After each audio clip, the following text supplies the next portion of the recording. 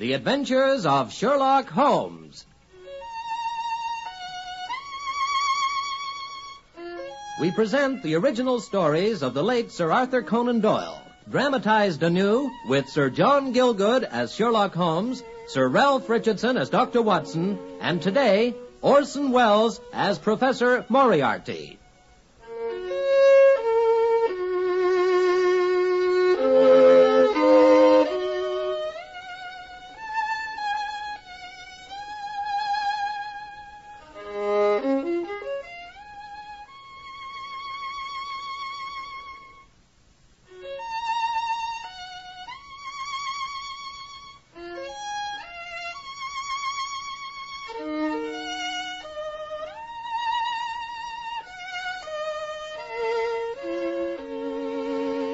It is with a heavy heart that I come before you with the last adventure of my friend Sherlock Holmes that I shall be able to relate.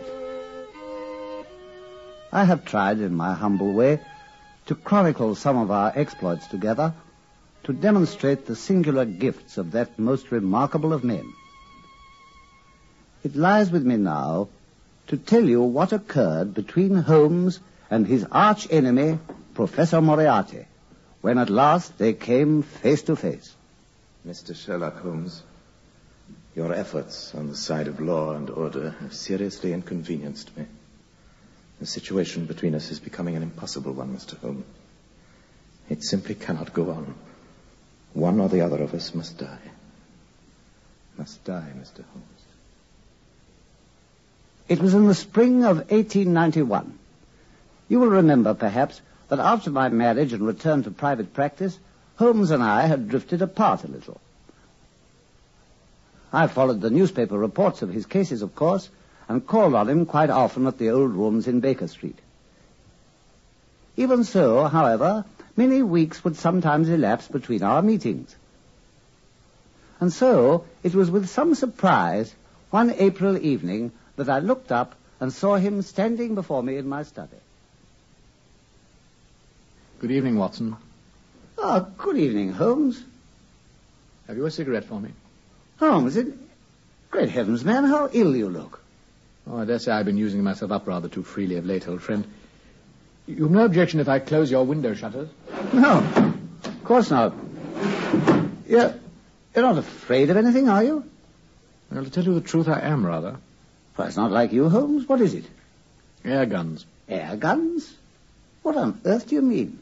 There's a new and deadly type of air gun, Watson, which has been specially designed by an old acquaintance of ours. Who?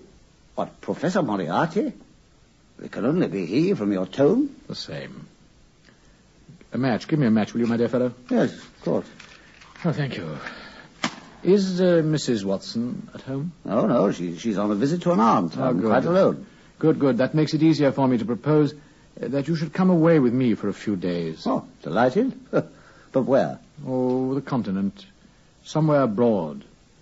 Huh? Abroad? Yeah, is that whiskey in the decanter there? Yes. Now, look here, Holmes. What's all this about? There's something more serious in your manner than... You never did quite believe in the iniquities of Moriarty, did you, Watson? You've said so more than once. I felt you exaggerated a bit. After all, Professor Moriarty is a respectable figure in public life. Just so, and that's the very genius of the man. Even you, Watson, knowing me as you do, can't quite believe me when I tell you that he corrupts all London with his evil influence. Oh, I can't quite believe that. Oh, of course, to the world he's still the professor, the great mathematician. He's respectable. But what real proof have you that he's anything else? None. Well?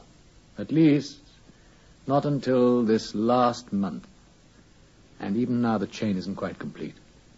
For 3 days more, and I shall have him, Watson. 3 days more, if I live to see them. You can't seriously suppose that your life's in danger, Holmes? No? Oh, you always love to be melodramatic. Melodramatic? Listen, Watson, this very morning, in those old rooms of ours in Baker Street, I saw him face to face. I spoke to him. Moriarty? Your distinguished professor. Within him a criminal strain of the most diabolical kind.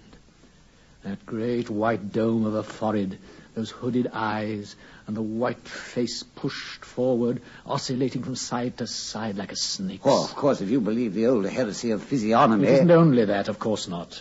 I've worked for years to follow 1,000 different threads, and every one of them has led to Moriarty. He's the Napoleon of crime, Watson, the secret organizer of almost everything evil that goes undetected in this great city of ours. There he sits, motionless like a spider in the center of its web, a web with 1,000 strands, and he controls them, every one. But slowly, very slowly, my own secret plans to expose him have borne fruit. Every day my net is drawing tighter, and he knows it, Watson. He knows the danger he's in, and that was why today he came to see me. I was playing my violin, as you know I often do when I want to think, and suddenly there he was, standing in the doorway, with his white face swaying in that evil way, peering at me with his hooded eyes.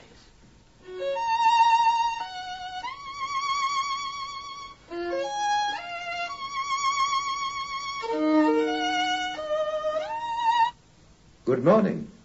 Professor Moriarty, good morning to you. Mr. Sherlock Holmes, I believe. How very charmingly you play. How kind of you to say so. Won't you be seated, Professor Moriarty? I can spare you just 5 minutes. Singularly good of you, thank you. I will sit down. May I say something personal, Mr. Holmes? Certainly. Well, I'm surprised to discover that you have rather less cranial development than one might have expected. Whereas you, on the contrary, have rather more than I had imagined, Professor. You will recollect, I am sure, however, that Beethoven's outdid us both. However, our personal characteristics are hardly relevant to the present situation. What have you really got to say to me? Well, perhaps I only suggested, of course, perhaps it is a dangerous habit to finger loaded firearms in the pocket of one's dressing gown, Mr. Holmes. Evidently you share that dangerous habit, Professor. I see that you keep your hand in the pocket of your morning coat. Supposing we lay our pistols and our cards on the table. By all means. I was about to suggest it myself. I see you favor the Mauser type, Mr. Holmes, and without a silencer. You must permit me to present you sometime with one of these small devices of my own design. They're quite convenient in avoiding unpleasant noise, you know. How very kind of you, Professor. You must ask the hangman to deliver it to me as your last request. You evidently don't know me, Mr. Holmes. On the contrary, I think I know you better than you know yourself. I wouldn't take up your gun again, Professor. I've already got you covered with mine. So I perceive, but I assure you it was only to give a harmless demonstration. Of the silencer? Of my own small accomplishments as a marksman, Mr. Holmes. I've read in those accounts of Dr. Watson, that somewhat bovine, I but beg your pardon? no doubt amiable friend of yours, that those marks on the wall there are made from your indoor revolver practice. Quite so. The initials there, V.R., Victoria Regina, God save Her Majesty. Now that I see them, it seems perhaps that they're not quite as symmetrical as they might be. One side of the V is a little short, I think. Permit me to correct the slip. Admirable, Professor Moriarty. You were perfectly right, of course. That little mistake has now been rectified. I would like, however, if I may, to improve upon it. Your bullet mark is perhaps a shade smaller than my own. Permit me...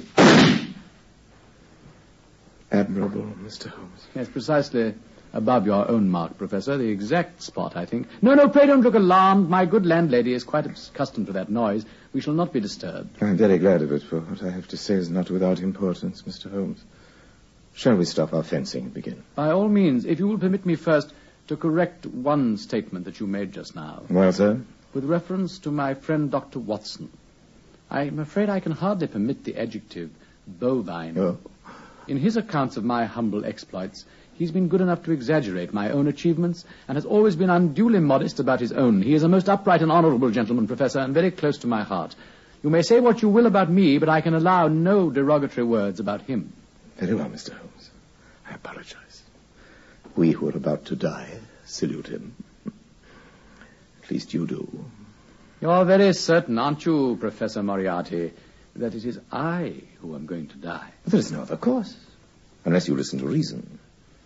The situation between us, Mr. Holmes, is becoming an impossible one. It simply cannot go on. It won't, I assure you. For these past few months, I've been working to put an end to it all at the earliest possible moment. And you have very nearly undone the careful endeavor of a lifetime, sir.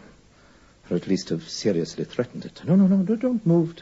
Your pistol again. I'm only taking out my memorandum book. I beg your pardon. I find it recorded here that you crossed my path on the 4th of January, Holmes. On the 23rd, you incommoded me. At the middle of February, I was seriously inconvenienced by you. At the end of March, I was absolutely hampered. And now at the close of April, I find myself placed in such a position through your continual persecution that I'm in positive danger of losing my liberty. That was certainly the end I had in view. Then you must drop it, Mr. Holmes. You really must, you know. Not till after Monday, Professor. You know as well as I do that you've made a slip. One single tiny slip. For years I've been aware of you, Moriarty, at the center of your organization. Forgeries, murder cases, robberies. 1,000 crimes were planned by you. 100 agents carried them out. Your subordinates were caught sometimes, but you never were. And yet, you know, you made that slip, that single tiny slip. And you know as well as I do that it will destroy you. In 3 more days, my evidence will be complete. I shall have you exposed, brought to trial, condemned, and hanged. And you can do nothing whatever to prevent it. My will is inflexible. And so is mine. 3 days, do you say? And before they're out, the end will come. One or the other of us must die, sir. Quite so. The 5 minutes is up, Professor, and I must really ask you to excuse me. In the pleasure of our conversation, I'm afraid that I've neglected business of importance elsewhere. Very well, then. Seems a pity, Mr. Holmes, that I've done what I could. I admit that it's been an intellectual pleasure, me to see the way in which you grappled with this affair, but I tell you solemnly, Sherlock Holmes, that if you are clever enough to bring destruction on me, you may rest assured that I shall do as much to you. You have paid me several compliments during this interview, Professor. Let me pay you one in return when I say that if I were assured of the former eventuality, I would most cheerfully accept the latter. I can promise you the one, but not the other. Good day, Mr. Holmes. Oh, your pistol, Professor. You may need it before Monday. Thank you. Good day, Professor. I think goodbye is the word, Mr. Sherlock Holmes. Goodbye.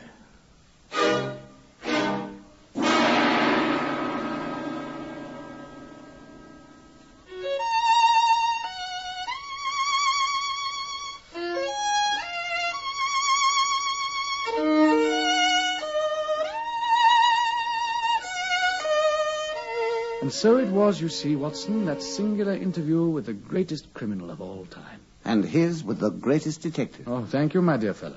But what are you going to do, Holmes? I told you we leave for the continent. Moriarty's not the man to let the grass grow under his feet.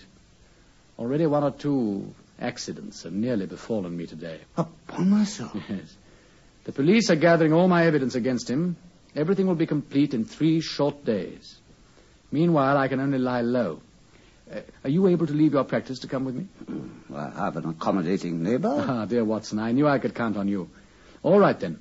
Now, these are your instructions. Listen most carefully. Instructions, Holmes? I assure you they are most necessary. Tomorrow morning at 8:45, you will take a hansom cab. I'll arrange for one to call. No, you really must obey me to the letter, Watson. You'll leave the house alone tomorrow morning and take neither the first nor the second cab which presents itself at the rank. Very well, Holmes. Hand the address to the cabman written on a slip of paper and tell him not to throw it away. And I drive, I take it, to Victoria Station. On the contrary, you drive to the Strand end of the Lowther Arcade. I see. And then? Have your fare ready, and the instant your cab stops, pay him and dash through the arcade, timing yourself to reach the other side at exactly 9:15. Yes, but my dear Now Holmes... listen, man. Listen carefully. It's vital. Our lives depend upon it. When you get there, you will find a brougham standing close to the curb, driven by a fellow with a black cloak tipped with red. Say nothing. Simply jump in, and he'll drive you to Victoria in time for the Continental Express. And where shall I meet you, Holmes? The second coach from the front of the train, a first-class carriage reserved for us. Good night, Watson. And as you value our lives, don't forget a single word of my instructions. No, of course not, Holmes. Until we meet tomorrow, then. Until we meet?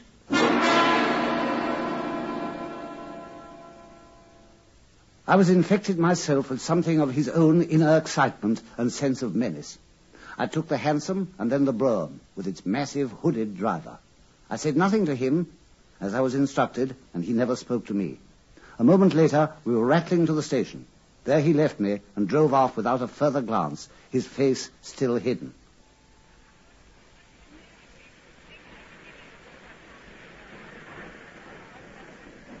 There was no sign of Holmes, and my heart sank miserably. I found our reserved carriage, but through some confusion a decrepit old Italian priest was sitting there. The moment came for departure. Still, I waited by the window in a chill of fear. Scusa, signor. Prego. Yeah, I'm sorry, Padre. I don't speak Italian. Nor do I, Watson. Good heavens, Holmes. No, quiet, man. This is no laughing matter. Not yet, anyway. There, Watson, look. You see? Stop! Stop the train! It's Moriarty himself. The tall man? He'll never do it. Stop the train, I say! Let me go, you fool! All you only knew! Let me go!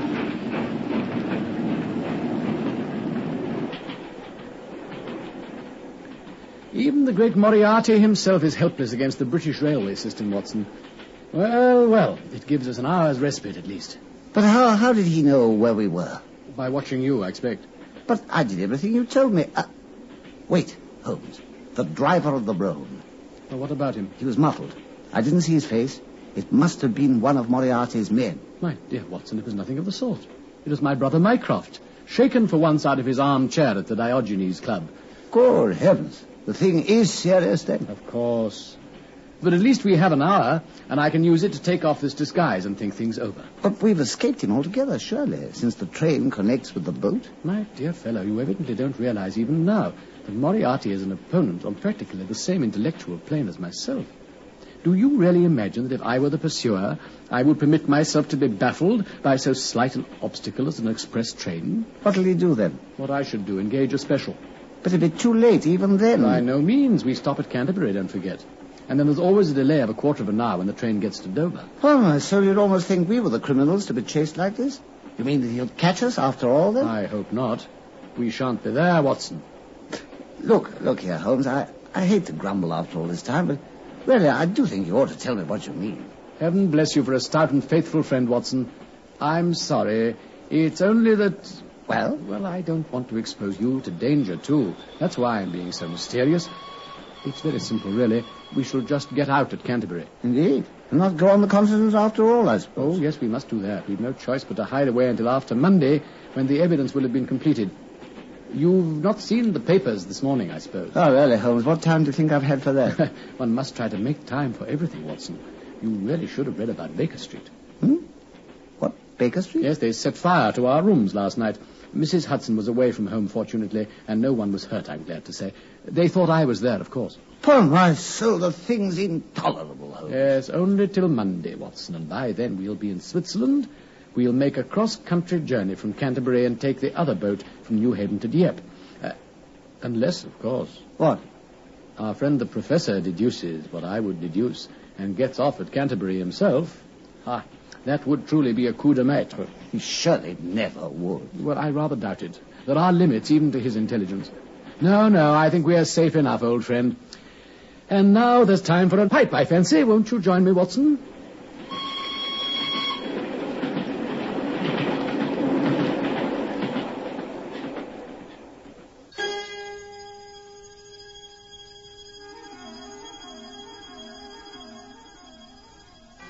And thus it befell. As we hid behind a pile of luggage at Canterbury, we saw the single carriage of the special go thundering past us. And so we made our way across country and at last reached Switzerland. It seemed we had eluded him.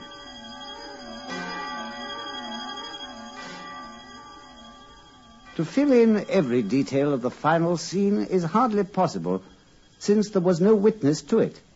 Yet, from a certain source that I cannot yet divulge, I do know something of that last encounter. We wandered at our will through the lovely valley of the Rhone and made our way by way of Interlaken to the little township of Mirrigan among the Alps. The fatal Monday came and went, and yet I was still aware of a strange, febrile excitement in my companion. He was at times feverishly on the alert, then sinking into reverie. and would smile strangely to himself. I went with him on that last day of all on a visit to the falls of Reichenbach, forever hallowed and yet cursed in my memory. It's a fearful place indeed, with a torrent plunging far below into a tremendous abyss, a chasm lined by coal-black, glistening rock. High above, a pathway's been cut in the cliff face to afford a better view, but it ends abruptly in mid-air, and the traveller has to return as he came. We stood there, giddily marvelling at the great spectacle. And on the instant came a message for me by a village lad to say that an English lady back at the hotel was seriously ill and needed my immediate attention. I turned to go. I looked back, and I saw Holmes leaning against a rock with his arms folded, gazing down at the rush of the waters. It was the last I saw.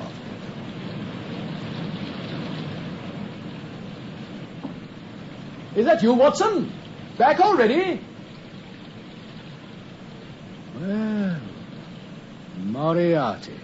Well, Sherlock Holmes, you see, I found you after all. And alone. Alone, as indeed you must be too. Now that your Confederates are all under lock and key, I've heard from Scotland Yard. I escaped.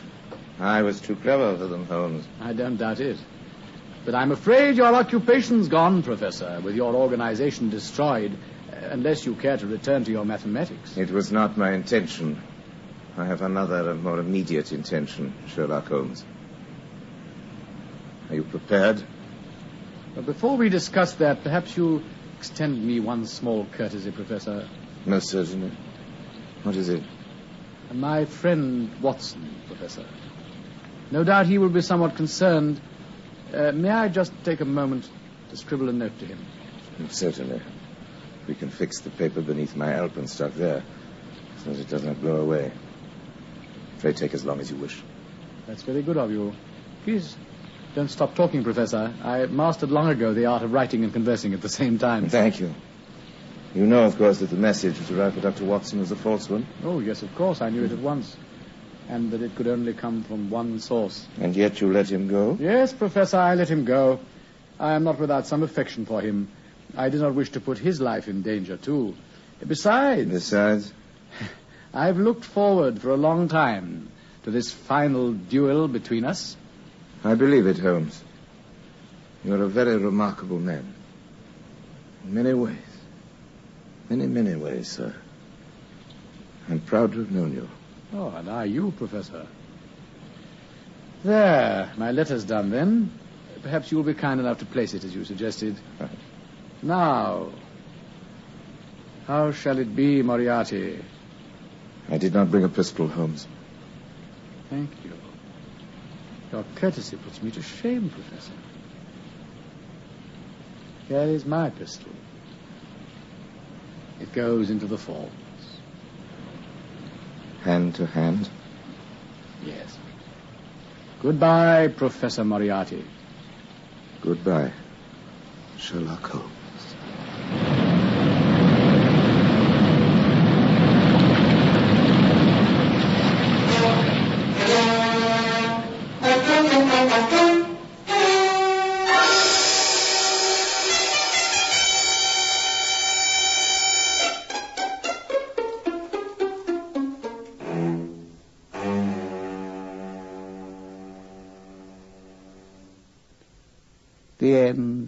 The end.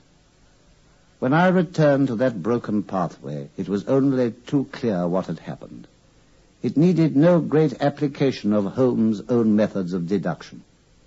2 sets of footsteps to the verge, and none returning. Locked in each other's arms as they fought, they had gone down to the abyss. Only the letter, the last greeting from my friend and comrade. My dear Watson, he wrote. My dear Watson, I scribble this through the courtesy of Professor Moriarty, who awaits my convenience for the final discussion of those eternal questions which lie before us. There can be but one outcome, although I fear that it is at a cost which will give pain to my friends, and especially, my dear Watson, to you. I think, however, that I may go so far as to say that I have not lived entirely in vain. Pray tell Inspector Patterson that the papers which he needs for a full conviction of the Moriarty gang are in Pigeonhole M. Before leaving England, I made every disposition of my property and handed it over to my brother Mycroft. Pray give my affectionate greetings to Mrs. Watson, and remember me as I used to be in our old days at Baker Street, pacing to and fro with my violin and driving you to a point of sad distraction with that theme you still were good enough to say you loved. Believe me to be, my very dear good fellow, yours most sincerely, Sherlock Holmes. Yours most sincerely, Sherlock Holmes. And so he perished, whom I shall ever regard as the best and wisest man that I have ever known.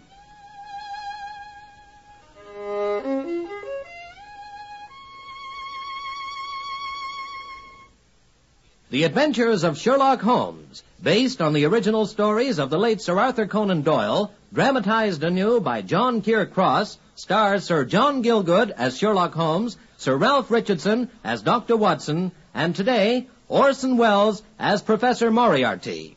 Produced by Harry Allen Towers.